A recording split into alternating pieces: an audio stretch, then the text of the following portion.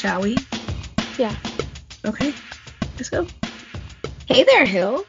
Hey, Jenny, how you doing? I'm doing okay on this Sunday evening. How about yourself? I'm doing well, thank you. I will tell you, well, first of all, hello, listeners. Welcome to Breaking Hearts and Kissing Hearts. Kissing lips and breaking hearts with the garden darts. I knew that was like, I'm just going to keep going with this. It is a hard one. I have had some serious FOMO the last few days, I gotta say, and I'll get over it. But I cannot believe I was not at opening night at Sphere. And I tried so hard not to say the Sphere. Yeah. It is just Sphere. It's just Sphere. Which I think sounds stupid, but it's not my $2 billion, so. Well, I think it's because it's Sphere at the Venetian. Oh, there you go. That makes sense. Yeah. And there is something called the Sphere. If you put that in a sort, like there's a thing. Yeah. But yes, Sphere at the Venetian. That makes sense. This is Sunday, October 1st when we're recording. And if you're listening, it is on or after October 4th. This is, I just had that pulled up. This is season 5, episode 35. And just fun fact, 14 years ago today, I was at a 360 show in Charlottesville, which is one of the best shows I've ever been to. Ooh, nice. Yeah. 14 years. That actually doesn't seem like it was long ago enough. It seems like it was a really long time ago. It feels like it should have been longer than 14. Oh, yeah. I don't know. I mean, I have a 16-year-old, and it's weird to me that things occurred during her life. Right. I mean, she was born during 360. I was pregnant at the beginning of that tour. Yeah. Barely. Anyway, I digress. The U2s had their opening nights at Sphere in Vegas, and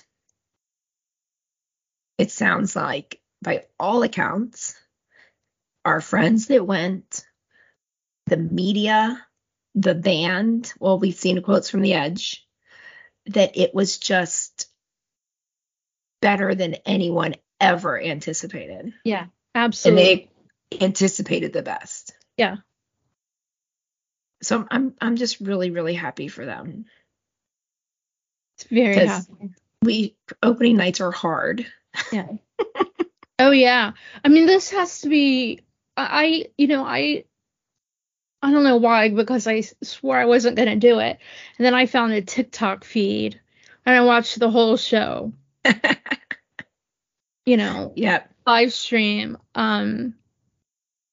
I really, really wasn't going to do it. I just wanted to look at the set list, and then I ended up watching the whole thing. Yeah. But I've been to the last 2 openers, and this one seemed to go much smoother than any of the other ones. Yeah. I mean, it still seemed like it was an opener. Like, there's a lot that they have to iron out, but they always have to do that. And I mean, from one show to the next, they iron stuff out. It can be in the middle of the tour. So. Right. There was one line in the Rolling Stone, our friend Andy's article in Rolling Stone, that I thought just summed it up. Find it real quick.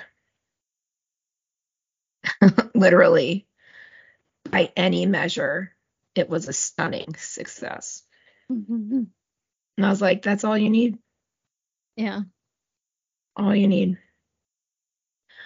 That said, and I don't want to linger on this, y'all, and Hillary and I have already talked about it a little bit, but the internet's full of assholes. Really? And I don't know why they've all decided that it's fun to be assholes about U2 and to U2 fans.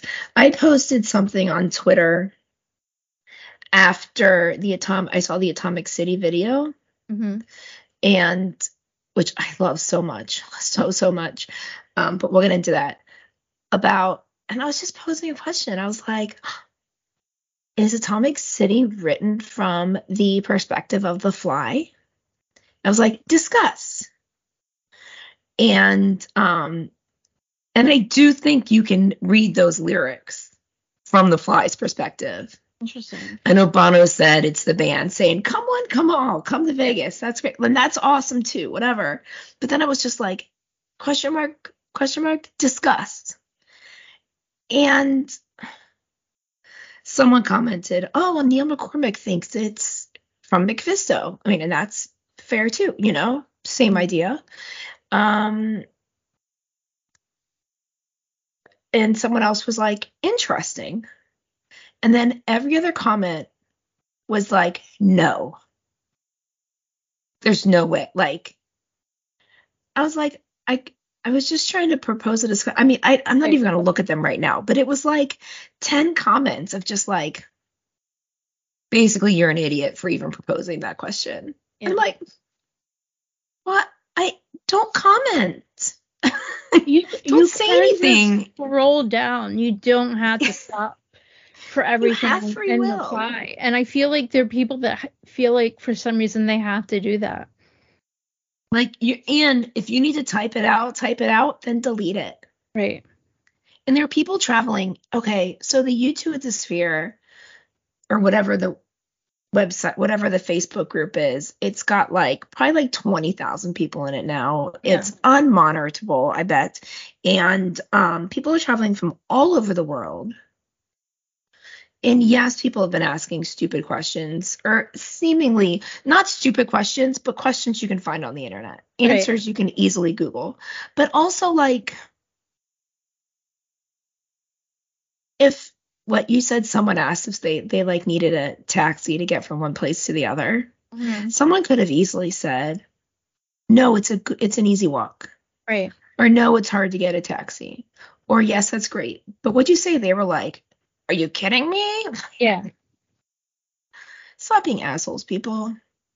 Yeah, I mean, and even if it's a question that is seemingly stupid, that's been asked a million times, or you don't have to reply to it. You don't have to comment on that.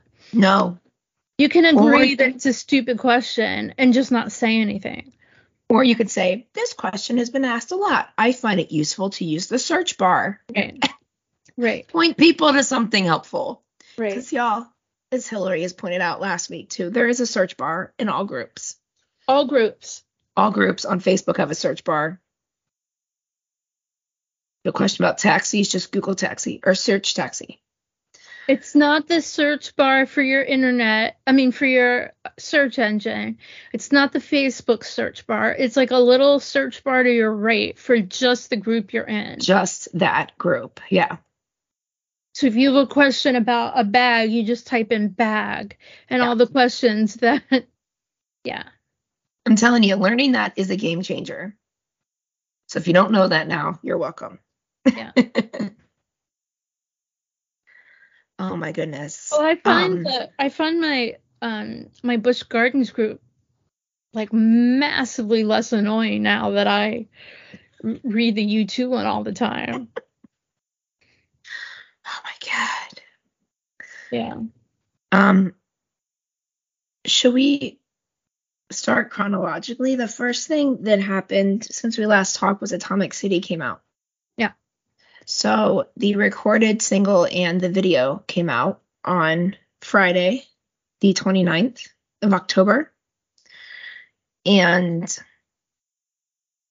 I think we've talked about this before, that these things make us very nervous because what if it doesn't hit home? Right. But it did. It did. It works. Yeah. It was so, when I heard the version of it, that it's in the background of shooting the video, I was like, if this is what I think it is, it's going to be amazing, but it doesn't mean it's going to be amazing. And yeah, this is what I needed for sure. And the video is gorgeous. So keep making music, boys. I think that I read that they're crediting Deborah Harry with Yeah, more I've as sold well. it. I haven't read it Yeah, personally, but people have said there's credit to Debbie Harry, Blondie, or whoever. yeah, And then people are like, oh, they're doing that just so they don't get sued. Again, people, why be naysayers? Yes, you have to credit people so you don't get sued. right, That's not, oh, that's just because. No, that is because. right. That's exactly it. It's it's kind of the law. Yeah, you have to do that, and it's good of them not to get sued. And if people knew how often bits of their songs come from other places, if people actually read credits to songs, they would be dumbfounded Yeah, how much is not their creation, just worked in their way. That's what yeah, all artists do. yep. Oh, the internet's full of assholes. Yeah. Luckily, they've got us to call them out privately in this little pod. Yeah. Yeah, so I watched this TikTok feed and I don't know who it was. I'm not really versed in using TikTok, so I didn't see like the user, but he did say that it was like his daughter's TikTok account Yeah. and to follow her because she'd like to have more followers or whatever. But I don't know who he was, but he filmed the entire show and like there wasn't any like I mean it was smooth. He held the it was amazing that this I guy wonder if he had a thing. he must have but he didn't like sing along. There were two parts where he spoke and one was to say that it was his daughter's TikTok account and then Bono at the end, which is worth mentioning in just a second. Yeah. He said something about being in Nevada, or he said it about being in Nevada. Nevada. Yeah. Yeah, and he was like, something like it's Nevada, Bono, and it was just really cute. Like the way he said it was just like adorable. Like that guy was absolutely funny and like right on point and quick, and I just really appreciated that. Yeah. Yeah, that sounds like it was really nice of him. But that Very. people who stream entire shows with video, like I mean, I hope you have some kind of brace for your elbow Yeah. or your shoulder, like something like that is bananas. Yeah, it's crazy. He did a really good job with like going from the stage to like including the stage and the sphere and everything. Like he did a really good job at the Nice. cinematography. Like it was just super super impressive. Before I forget about this, and we haven't talked about this at all, Yeah. I need to mention it in our little YouTube group. But the first night, Bono had like a list of people to thank. Yeah. And it was like reading the credits from I've never seen him do this at a show before. Yeah. At the end of the tour, it seems like he thanks more people than every other show, but this was like I expected like credits to start rolling down. He thanked so many people, and I wonder if he did it the second night too. Oh, yeah, we should ask. I saw something, someone on Twitter commented, oh, I wish I could find it easily, commented that there was no mention. Well, I think it was Sherry mentioned that there was no amnesty, no presents I read that too. for any of them. And then someone else said, I don't even know if he did a little one spiel before or during the song one. And someone else said, I didn't hear it either, but I may have been distracted by him crawling up the backs of the overlords or something, talking about all the people he was thanking. Oh, okay. Well, he was thinking like some massive moguls. Yeah. Yeah. But they were like, that was kind of gross, Bono. Yeah. But I'm also guessing it was obligatory. Yeah, I'm sure it was. But I really did kind of expect for like credits to start rolling. Like it was, that would have been kind of great, actually. It would have been easier, probably. Probably much easier. Um, yeah. Yeah, we haven't talked about, I need to ask if he did it the second night too. I'm very curious about that. Yeah, for sure. I'd be curious. I'm curious too. Yeah. It seems like, all of Hollywood was there, which is what happens in Vegas always. Right. Um, Yeah, you said there was a red carpet. there was a sphere red carpet. Now I've seen pictures of that, yeah.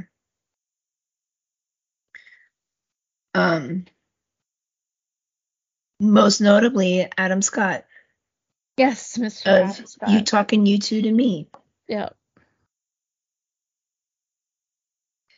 And 100,000 other people. And I mean, it's an interesting group of people. Bono mentioned Paul McCartney about 10 times and did little clips of a million different Beatles songs, which is not anything out of the ordinary. Someone wondered if that was like, if it should have been like a drinking game. Drink every time he Right, sang a Beatles lyric. That would have been a good drinking game. For sure.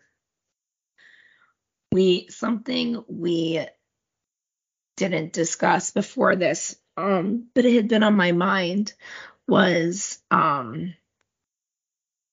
how in Vegas on Pop Mart he learned the hard way about his allergy to like the desert, basically some weed in the desert, and how much it affects his voice. And I actually meant to mention it to you, Garter, and Amanda, like, I wonder what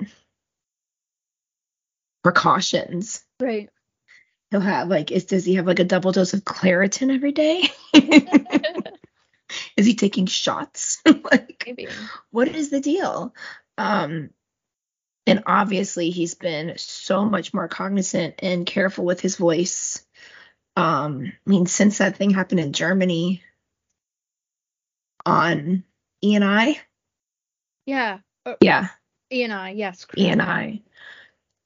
And we've assumed, and I think we might have mentioned this on here, that it's just Vegas in this particular facility. They can come and go without ever being noticed. Oh, absolutely. And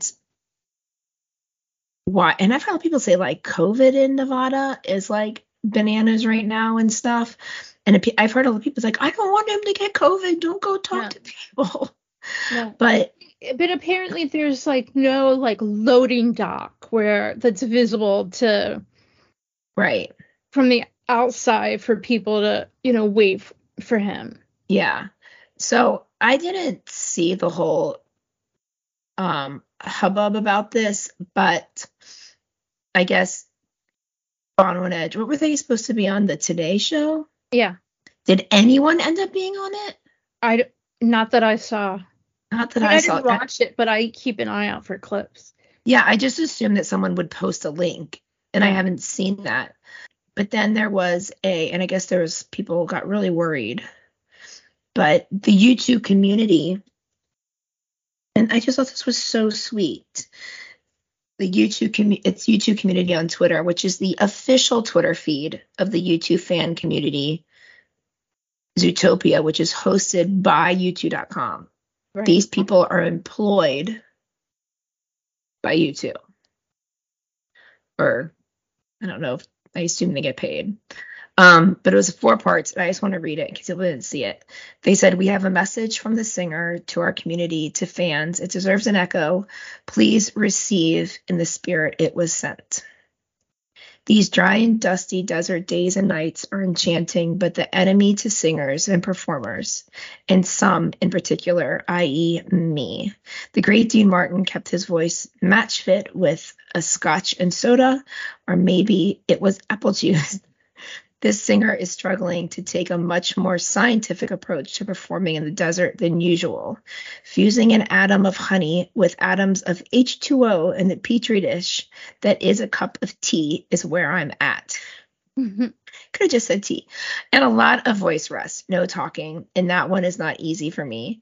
I always want to get out to see you, but that's not possible this time around. But I'll see you in there. We are so ready for liftoff. And I just thought that was really thoughtful of him. Really thoughtful. Again, they don't owe us anything. No. So it was really nice. It's very, very nice. They're just sweet. Yeah. I'm looking at the pictures on the YouTube community Twitter now. I cannot wait to see this DJ Pauly in his Trabant running around. It moves through the crowd. Yeah. DJ style. That will be fun. The first night, he seemed to have a hard time getting the crowd riled up. I mean, it sounded to me like that. Like, he tried to do, like, a sing-along for, like, American Pie, and I think he had the wrong audience for that. Yeah. It didn't work. And I don't know what... I mean, I would have thought that the age skewed properly for that, but apparently not. And usually it's like you just can't help but sing along. Right. Like it's happening. So you might as well do it. And you all know the words. Yeah.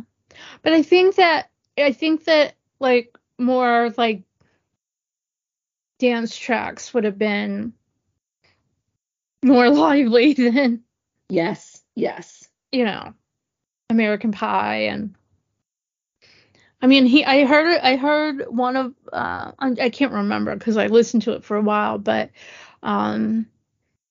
he did play Intergalactic by the Beastie Boys, which was exciting to me. Yeah, I would be glad to hear that right there. Yeah. But it is fun to see people on Twitter posting like UV products they're buying, like makeup and glitters, and I got some temporary tattoos and glitters that like body glitter that light up in UV. Oh, that's cool. So I thought that would be fun. Well, what else do I have? Oh, we have a Vegas correspondent today. Jenny. Do. Other Jenny from New York, not Jenny, me from Cleveland. At least she needs a better name. Was it opening night? She's been our correspondent on here before, and she's going to give us some words on her experience. So take it away, Jenny. Hey, Garden Tart listeners. This is Jenny in New York City. I was lucky enough to attend opening night at the Sphere in Las Vegas. The general vibe of the night was one of excitement and anticipation. People had flown in from all around the world, from all across America, and everyone was just in awe of the Sphere. We all had the vibe of like, we are the first people to walk through these doors. We are the first people to go up the escalator, the first people to sit in these seats, the first people to be in the GA on the floor. We're the first people to see this brand new technology, an anticipation of where are we? What is this going to be like? We are in a spherical dome for a concert that has never happened before. The first image when we walked inside the Sphere itself was the Pantheon Dome of Rome. My girlfriend and I, we were looking at it, and we're like, we've seen this before. What is that? And we're like, oh my God, it's the Pantheon in Rome. We've been in that room. We just thought it was just a brilliant way just to have as a blank canvas before the show started, because you had to look at it and think, is that really what the sphere looks like, bare skin bones, and then we're no, that's an image of the pantheon inside the sphere, which just was a really smart idea. I'm not sure of the reasoning behind it, but the pantheon was built in Rome a very long time ago, as a temple to the Roman gods, and that's what they had as the image when you first walk in to the sphere. So once the show started, it was every single song was like an anticipation of what are they going to do with this song? Like, we all know Achtung Baby. If you're listening to this channel, listening to this podcast, we're all hardcore YouTube fans. We know Achtung Baby backwards, forwards, inside out, every lyric. And what are they going to do with this music? How are they going to interpret it visually? And my overall impression was they just did a really good job of having the visuals come at you from all angles. It was 360 at certain points. It seemed like the round sphere itself became a square. It felt like it was coming down on you. At some points, it looked like you were looking up through water and light coming through the ceiling. There were images spinning and coming at you. It felt like 3D. I would definitely say you have to see the show from all angles. You definitely want to see the show from the seats. There's a whole world of visuals that you will miss if you're GA on the floor, even in the 100 level, because the stage itself even has images on it that you would just not see. Not static images, like moving images that you would not see if you were too close. So the overall impression of the show, I just think they knocked it out of the park. I think they did a really good job. They did a very good job of pacing the show, where, you have this sphere screen, 360, biggest TV screens in the world, but if you used it all the time, you would overwhelm your audience. They were good at pacing the show so that there would be more downtimes and not things in your face all the time. So I thought that was smart on their part. The sound quality, I was not what I thought it would be. I felt that the sphere sells itself as the best sound quality you'll ever hear. I was under the impression it would be like the sound would be like right in my ear, and it wasn't. It felt like the GA and the 100 level might have had better sound than the 200, 300, 400 level seats. But I have GA tickets for shows in the future, so I'm going to test that theory to see if the sound is better on the floor. The visuals are not going to be as good on the floor, but maybe the sound's better. I guess I'll find out. I think that everybody sounded great. Bono's voice was on point. Everybody did really great. There was one point when Edge lost his guitar completely. It just dropped out. And he had to walk off the stage for like a good 30 seconds, which is a long part of a song. I think it was during Streets, was it? I hate to say, I can't remember which song it was, but he had to walk off the stage and get another guitar and come back up. I was kind of surprised that Dallas didn't do that for him. I'm not sure what was going on there. I felt bad for Edge, but it's opening night. That's going to happen. It's just a given. But they'll get the kinks out. As far as Bram van den Berg, the drummer from the Netherlands, I'm a huge Larry Mullen fan, and I would say that Bram killed it. He just played perfectly.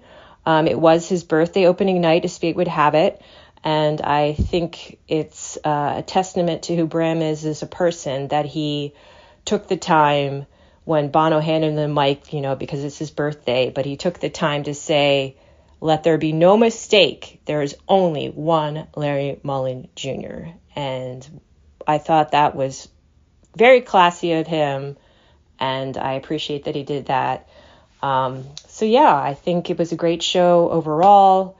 Definitely go see it from all angles. Opening night vibe was just an opening night's vibe of excitement, anticipation, and just complete wonder and awe. All night long, we're like, oh my God, what is happening right now? I can't believe this. What are they doing? Oh my God, this is incredible. So that is my overall impression and report of opening night. And I hope that was helpful to the Garden Tart listeners. Thank you so much, Jenny and Hillary. Oh, hey, that was great. That was great. Thank you, Jenny. Thank you for sharing. You're always so generous with your time, with sharing with us. We do want to hear from other listeners. So if you were there or you're going, let us know. We don't want no assholes.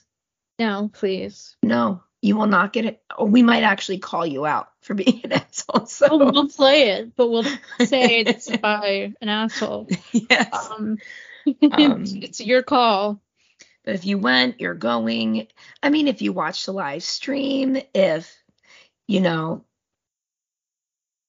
want to hear from you. Let's get excited about it. So you can do just like a voice memo on your phone and email it to wearethegardentarts@gmail.com.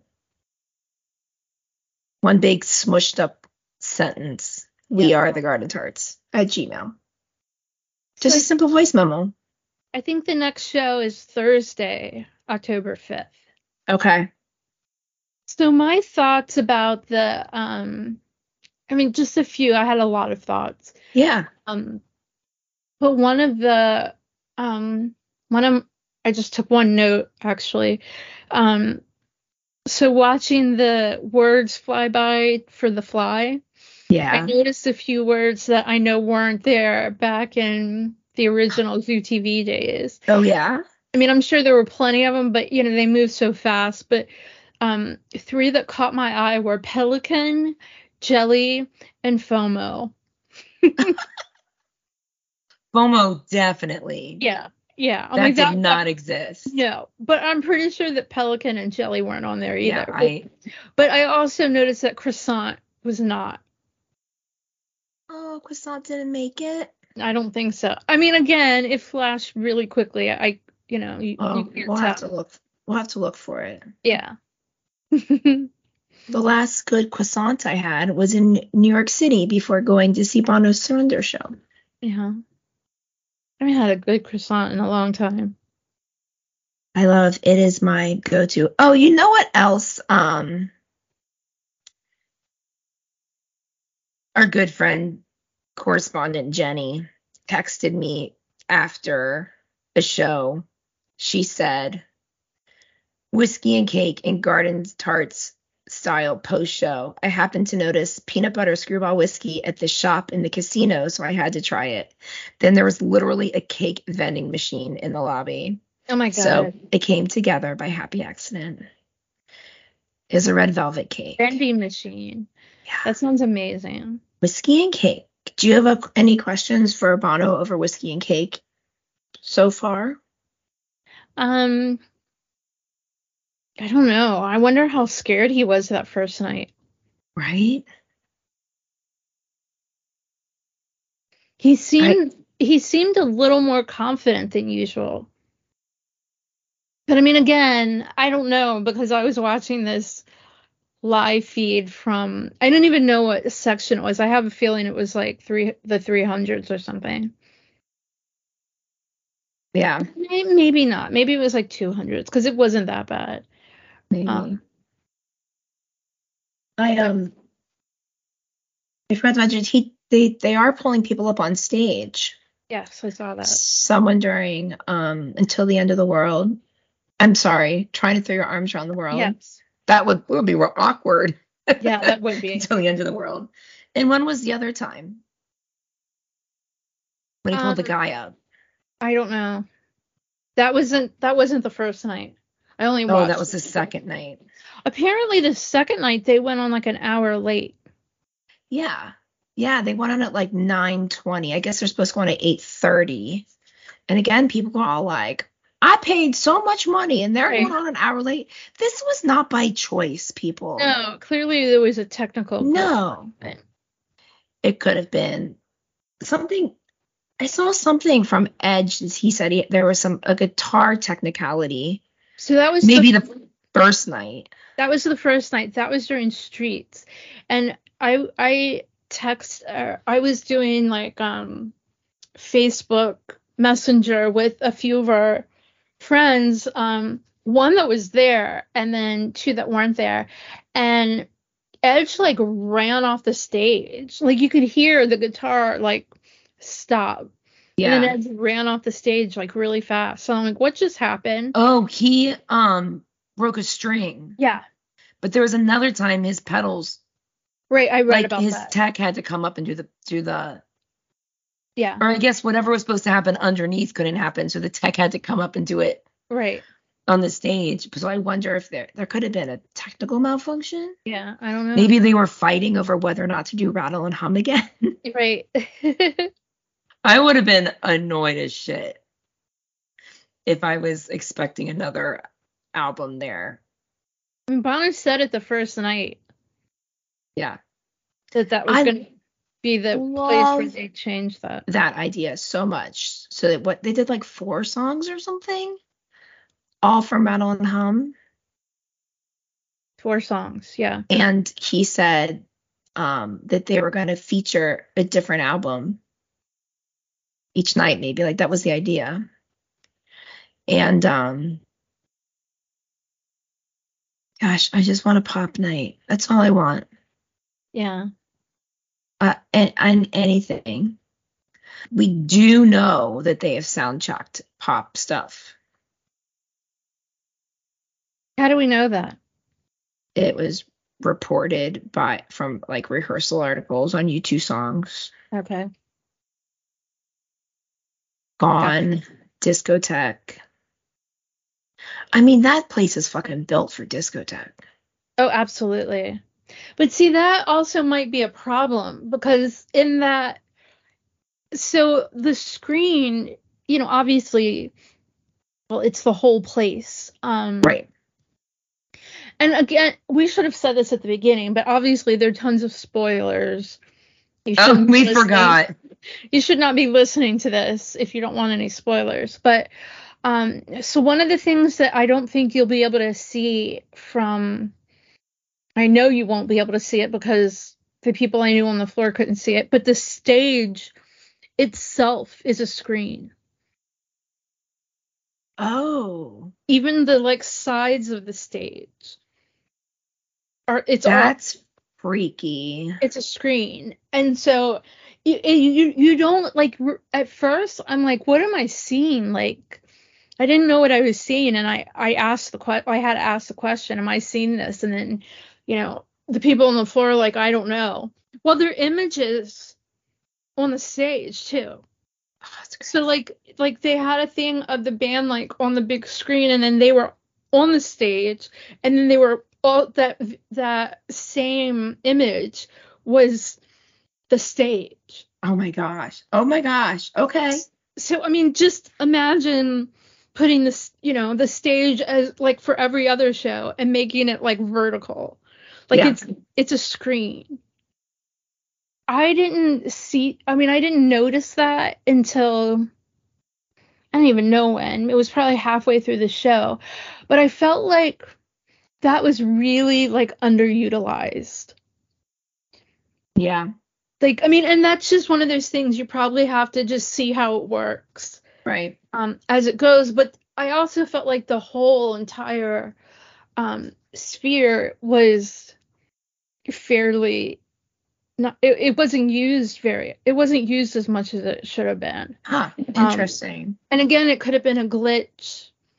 I don't know. Yeah. But I saw a bunch of people. Our group agreed with me on that. Also, I'm sure that there's money involved, that you can't have like, the whole entire place, different graphics for every single song. Right. I mean, well, they've been working on these graphics for 2 years. Yeah.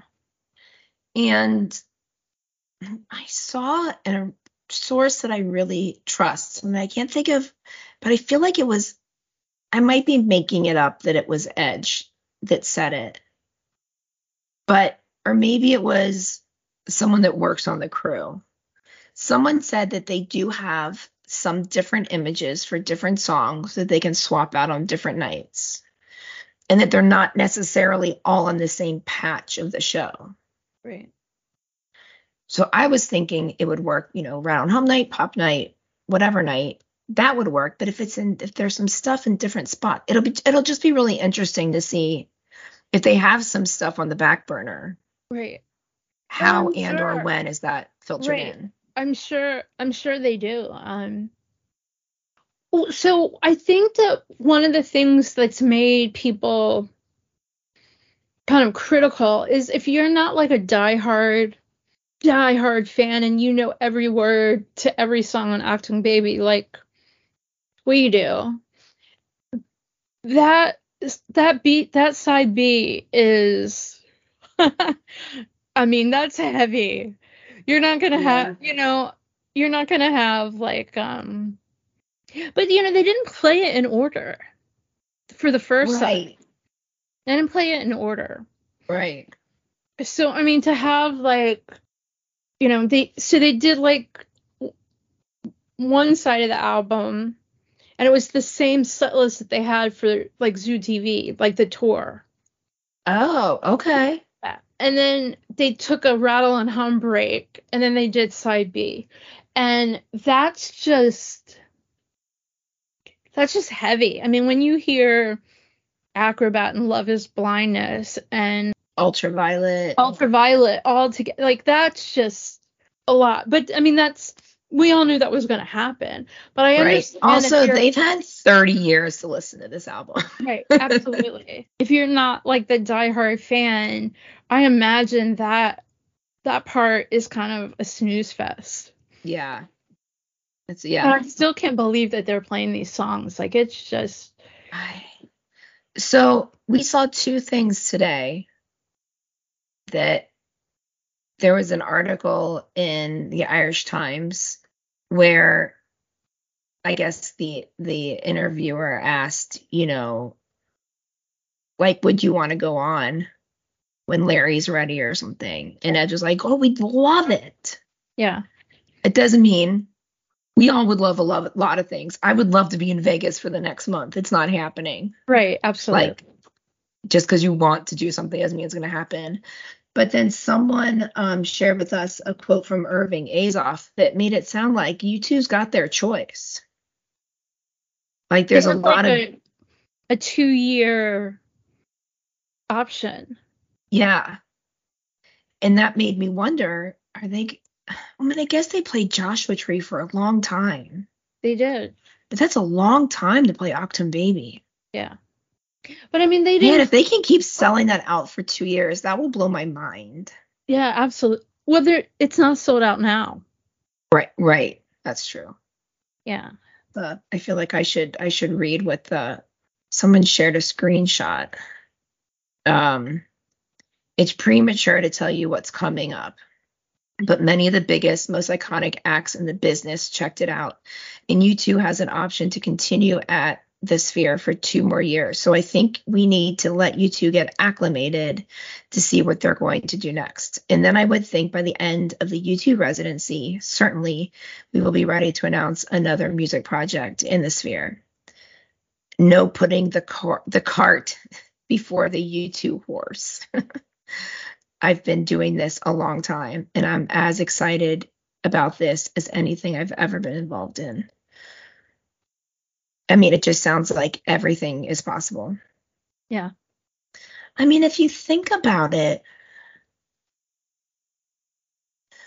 if they're doing this residency if they do this for a while, and it's like 2 shows a week on weekends or something, that means during the week they could be writing a new album. Right.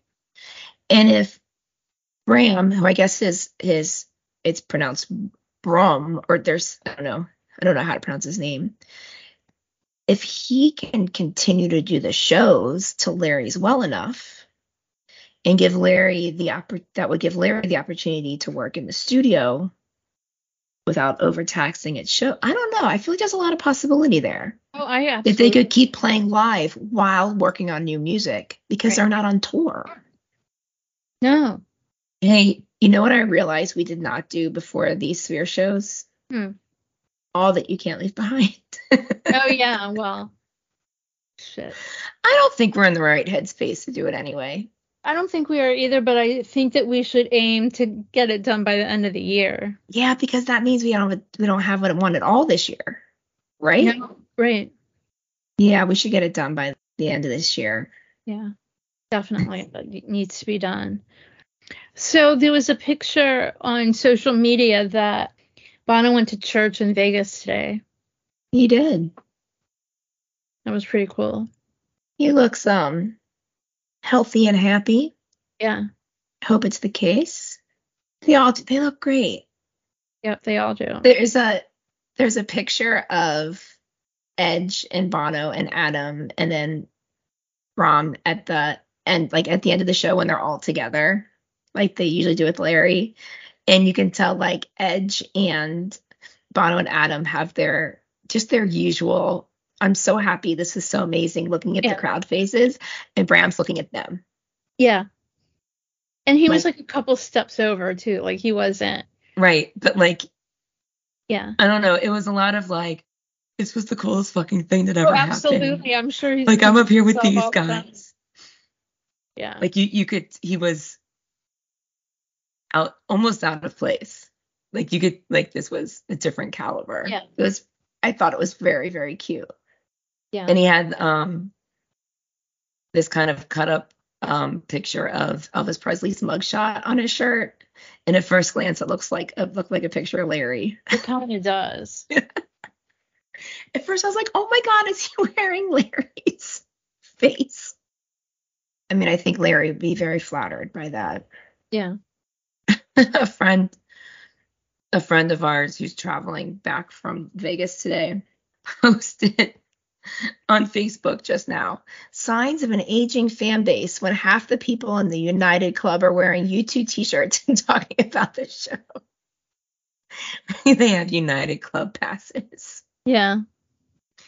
That is pretty funny. But I mean, it does sound about right. Oh yeah, it's 1,000% right. I usually have like very strong opinions on the set list. Yeah. I actually don't know what they could do aside from not play whole selections of Achtung Baby at a time. I mean, they broke it up, to two sections. Right. Of the show, but I mean, unless they were going to mix in, more recent or older stuff. They don't have they didn't play anything older than Rattle and Hum. Right. So, I mean, unless they were going to, mix it up, Achtung Baby, mix it up with, Beautiful Day or Elevation or something like that. I have no idea how they could make this set list less depressing. I mean, it's not depressing. It's just the album. It's the album layout, and if you hear it through, it makes total sense. But in a concert format, it's just heavy. Right. And I mean, you're gonna lose people anyway with that. But I think that whether people, whether they know that that's what they're complaining about or not, I think that's what they're complaining about. Yeah. Yeah. I think that's just a lull in the. But I mean, that's exactly, that's what they need to do. They're doing it right. It's right. it's just a heavy album, and you have to deal with that live. And I'm not sure. I didn't hear it, and I don't know what So Cruel sounds like right now, and I don't want to know. But going from Love Rescue Me to So Cruel to Acrobat to Ultraviolet, like, I feel like the end of Rattle and Hum needs to be more on an upbeat. Right. So I feel like that's 5 heavy songs in a row. Right. When it could only be 4. But then they do like 6 of their biggest hits. It felt super weird for the show to end on Beautiful Day to me. That it changes everything we've ever said about their shows. Yeah. It's no longer, we've always said they end on a prayer, and it's not. No. And I mean, the only reason they did it is because it's graphics led. That's how they have to end the show. Right. I guess. I don't know. I guess that's my question for Bon Over Whiskey and Cake. Is how'd that feel? Yeah. To not end on a, it's not even always like a solemn moment, but it's thoughtful. Right. Like 13 is kind of a lullaby. Right. And they would end on that, you know? Like, I don't know. It really surprised me. They just have kinks to work out, but it's yeah, I mean, I guess my point is I don't know what they could have done differently with to play out Octung Baby. Right. But it was just there has to be more. So this is really, so the first 8 songs, that was the first 8 songs on Zoo TV. I know it was Octung Baby heavy. Yeah. I don't have Yeah, you don't have I don't have it pulled up. That's okay. I just have, but it was. But then it's like 8 Octung Baby songs. I think it, yeah, 1, 2, 3, and 4, then 4 5, at the end. It was, yeah, the first 8 songs were the first 8 songs of the Zoo TV tour. Well, at least when it started. I guess they knew it worked. Yeah. But that's got to be, I mean, there's not just 4 songs on side B. Like, I bet you side B starts with Wild Horses. So it's 6 and 6. But that's, I don't care. He can say flipping to side B. That's fine. No, side B starts with The Fly. On the actual album. Yeah. Okay. Sorry, you're right, because it's not in order. That makes so much more sense to have The Fly, Mysterious Ways, Trying to Throw Your Arms Around the World, Ultraviolet, Acrobat, and Love Is Blindness. They should have played the record through instead of the tour. That makes so much more sense. And then there's your answer to changing it up. Yep, that's my answer. Play the album through. Yeah. But I mean, I think that I get wanting to have Zoo Station, The Fly, and Even Better Than the Real Thing all lumped together. So I guess that was their dilemma. But I think that if they played the album through, it would translate much better to a live audience. Yes, I think you're right. Yeah.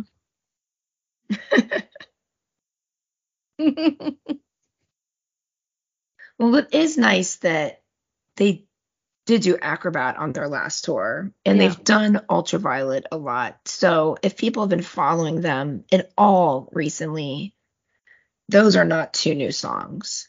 No. But still heavy. Yeah. Oh man, so much more to come. So yeah, and I guess we're going to be keeping a little closer. We knew we'd be keeping tabs on it. We just didn't know we would watch stuff. My 16-year-old yelled at me and literally took my phone out of my hand gently, like just gently took it and turned it over. She's like, "You're going in a few weeks. Don't watch it now." It's like, okay, fine. You still can't hide from it. I'm not going to not be on social media. Oh, right. I mean, you could ask all of social media not to post stuff like most people do. I am right now going to mute that U2 at the Sphere. Well, here's a list of everyone that was there. Oh yeah, I forgot Neil Patrick Harris was there. Yeah, I forgot about that too. This person lists all these people, but in only one of them, next to Mario Lopez, it says Slater. I saw that. I'm like, that's the one you identify? Oh my gosh. So Lars Ulrich was there. I just listened to his episode of Smartless. Mm-hmm. First of all, I could listen to him all day long. I love listening to him. If y'all don't know, he's the drummer for Metallica.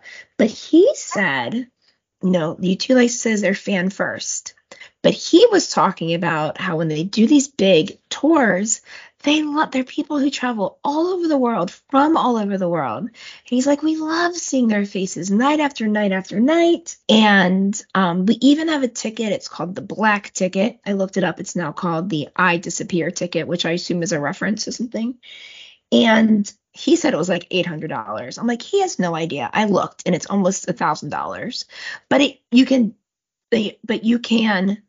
it's different versions. There's one that's good for 1 year in one part of the world. There's one that's good for 1 year, and you get the whole world. You get access. You can go to all these shows. Oh my God. It's one ticket that grants you access to every show. You can also do a 2-year ticket that's either Europe or US, or a 2-year ticket that's all of it. So for like $3,000 or $4,000, you can have access to every show they play over a 2-year period. That's absolutely crazy. Isn't that crazy? Yeah. And I mean, if you really add up how much we spend on tickets, on tours that we really, really, really see, yeah, that is an easy sell. Oh, absolutely. It is an easy $1,000 to spend. I mean, for at least for I&E, Joshua Tree, and E&I would have done that in a heartbeat. Yeah. And then you kind of have the freedom to go to show. Like, you're like, oh yeah, I can make it to that one. Yeah. I wonder if they have a special place, a certain place they have to stand, and like they only sell so many. Like, how do they manage attendance? I mean, fire codes. Right. I'm sure you still have to have a ticket, but maybe instead of like buying a ticket, it's just like RSVPing. Right. So they know. Yeah. The first however many people. But I don't know exactly. But I was like, damn, that is amazing. Yeah. It's a really smart idea. I mean, I know so many people that would do that. I don't think it would work like that. I don't know why it would work with Metallica, not with U2. I don't know why, but I just feel like so many people would do that. Well, there's got to be a limited number. Yeah. And you have to be like a member of the fan club. Like, you can't buy them on Ticketmaster. Mm-hmm. But anyway, yeah, I wonder how it's managed. I mean, some people they would save money. I'm sure it must be like instead of like being a year, it must be like a 1 tour or 2 tour special, because they can't. Oh, like for like you membership. too. Yeah. No, I mean for Metallica, because I looked on the website and that's what it said. Huh. I don't know how easily I could find it again. Oh no, it's right here. I still have it up. Oh, don't go. Oh. The I Disappear tickets. Can't get enough Metallica? Then look no further than the I Disappear ticket, a single purchase that gives you access to as many of the band's 46 headlining tour dates across Europe and North America in 2023 and 2024. You decide how many shows you'd like to attend around the world and for how long, and we'll make it as easy as possible. You get 1 general admission floor ticket with early entry for as many shows as you want to attend per your ticket type, and 1 special edition metal laminate personalized with your name. So I guess if they know they're touring for 2023 and 2024, then it would work for 1 and 2 years. Right. The most expensive one is $3,500, and that gives you access to all of Europe, all of North America for both years. The least expensive it's $1,000. One continent, 1 year. Interesting. How do I reserve my spot at a show? You'll be prompted to check out to select your desired shows from the list of tour dates. You'll have the option to alter your reservation at a later date, so don't worry. As the tour approaches, we will contact you via the reservation system to see if your plans have changed. You'll have up to 10 days before a show to reserve a spot. Guests without reservations will be denied. So yeah, it's an RSVP, and it's not good for festivals or anything. So I read that they dealt with it well, but they had a lot of problems. That Sphere had a lot of problems with seating Did the they? first night. Yeah, there were people had like tickets that were, I think it was all in the like 400 section that like they were in like, I don't know, whatever. I'm just making up, but whatever their row was, they were in seat like 21 and 22, and there were only 19 seats in that row. There were like a lot of people that had that problem, so they just had other places that they Oops. put them. And then they said they were selling tickets with the overhang starting in row 30, but apparently the overhang starts in like row 23. Oh, Yeah, that's a huge difference. huge difference. Like really, really big difference. So, Yeah. and like, I just don't get that. I don't get the whole overhang thing. Because it's not going to be any better for movies. No. Like, yeah. I don't get it. It's friggin' ridiculous. Yeah. Because it makes, yeah, I mean, at least for a concert, you have the band. Right in But front for a of you. movie, you don't. Yeah. That's ridiculous. Yeah. I mean, they But built that shit knowing that there were going to be people that couldn't see. yeah. The seat thing, I kind of maybe understand because, like, maybe they just, they had someone installing the seats or whatever, and Yeah. they didn't communicate that they were only so many in this row or whatever. Like, I kind of get that, but Yeah, that sucked. the Yeah. architecture, and they knew that before they ever got started. Right. Right. I mean, it's literally in the blueprints. They figure either a few things. They were either like, maybe people won't notice, which is dumb. They've been in this business long enough, people will notice.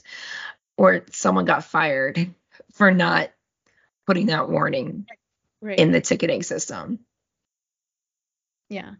Because the obstructed view is not new. Mm-mm. Like, there's a spot for that in the ticketing system. Like, they can put obstructed view. Right. And I mean, they, not in the first round of selling tickets, they did not say that it was obstructed view, but then they corrected that. But they corrected it row 30 as being the 30. first row of the obstructed view, and it actually started at 23. Yeah. And they think that little tiny overhang picture was gonna make people realize that? No, because they're just trying to get a freaking ticket. Yeah. And I mean, I read, plenty of people didn't care about that. But I mean, if you travel from New Zealand and spend thousands of dollars, I would care about that. Well, and they became like priority ticketing prices. Right. And those shouldn't be $1,000 seats. No. You can't see anything above your head. Right. No. Oh, goodness gracious. The amount of money people have spent it just sounded like people were just dropping this money like it was made on trees. With staying at the Venetian and the whole packages and everything, just. Yeah. I mean, I've spent a lot of money doing this, but I usually do it at budget prices. Right. I could see doing the Venetian package with a guaranteed floor seat or whatever if I was driving. I get that. Like people coming in from LA or other Right. places like that. If you're like, you know what, I can splurge on this. Right. To buy plane tickets. Okay, y'all. Well, send us little voice notes. Just make a voice memo on your phone, send it to wearethegardentarts@gmail.com about the shows, whatever your experience or excitement is about it. We will play it and give you a shout out. Yeah, please and thank you. Yeah. Tune in next week. There's some weeks where we know what the next week's going to hold for us, and there's some weeks where who the hell knows? And I feel like this is one of those weeks. With the who the hell knows? Yeah. I mean, we'll have some shows, but an observation I made though, there weren't any politicians at this show. And I think that was because the government was about to shut down. Yeah, they better fucking not be at those shows. Yeah. Which is a rarity that you go to a U2 show and there aren't, and Congress isn't there. For sure. But there was, someone said that the private box level was most of the world's wealth seated together. Just crazy. Yeah. Really crazy. He said Gates was there, and I saw a picture of Jeff Bezos. Yeah, but someone said, I think Gates is there, but this is not. If I could see someone thinking that this is Bill Gates, but it's not. This is Bill Gates 40 years ago. He is an old looking man. Not this guy. I mean, I saw him in New York and I did not recognize him until he put his glasses on. I was like, who's grandpa? And then I put his glasses on and Amanda went, oh, it's Bill Gates. Yeah. So, I mean, it wouldn't be, I wouldn't be surprised if he was there, but. Right, but he's not in this picture. Katy Perry is. I guess that's Orlando Bloom. Jeff Bezos just looks like a fuckhead. He does. Ugh. Okay. In other news, apparently, Kansas City Chiefs tickets are going for like 2 and 3 times the price. Because people want Taylor to Swift. See if they can see Taylor Swift. I just thought she is at a game. She would be smart to that's like a great advertising ploy. Yeah. I mean, really, really would be. Just she doesn't need the money or anything, but it's just it's mind blowing that what attention she draws. Yeah. I saw some, I don't know, comedian. It's probably saw it on TikTok or something. And they were like, Kelsey had to meet with her PR team. And then he went, oh, fuck. Right. Like, you're either in or you're out, dude. Right. Like, you are no longer private. And he's huge anyway. He's from Cleveland. He's from Cleveland Heights. Yeah. Right down the road. I mean, he was huge. I knew who he was before Taylor Swift. So if that, right. If I knew, like last year in the Super Bowl, he and his brother were against each other. Yeah. Which we love because they're from down the road. Right. But this is not the first Cleveland guy that Taylor's dated, and we're taking that as a win. Who I don't know who the other one was, but there are at least 2 or 3 others. One or two others. I follow some Instagram account called I'm from Cleveland, and they post all kinds of Cleveland related stuff, but that was one of them, was like Taylor Swift, for the win for Cleveland. That's really funny. Okay. Well, we've really verged from topic here. We have. I gotta go. Yeah, I think it's time. Yeah. This is our longest ep we've done in a long time. Well, there was a lot of subject matter. Yeah, for sure. Well, thanks for hanging on to the end, folks. Thank you. We'll see you next week. Okay, sounds good. Bye. Bye. We'll be back next week with more U2-ish content. In the meantime, keep chatting with us on social media at _Garden Tarts. Sign up for our newsletter at thegardentarts.com and share with your U2 friends. You can support us on Patreon, buy me a coffee, and leave us a 5-star review on Apple Podcasts. Kissing Lips and Breaking Hearts, a U2-ish podcast with the Garden Tarts, is created, produced, and edited by us, the Garden Tarts. Intro and outro music by December. See you next week.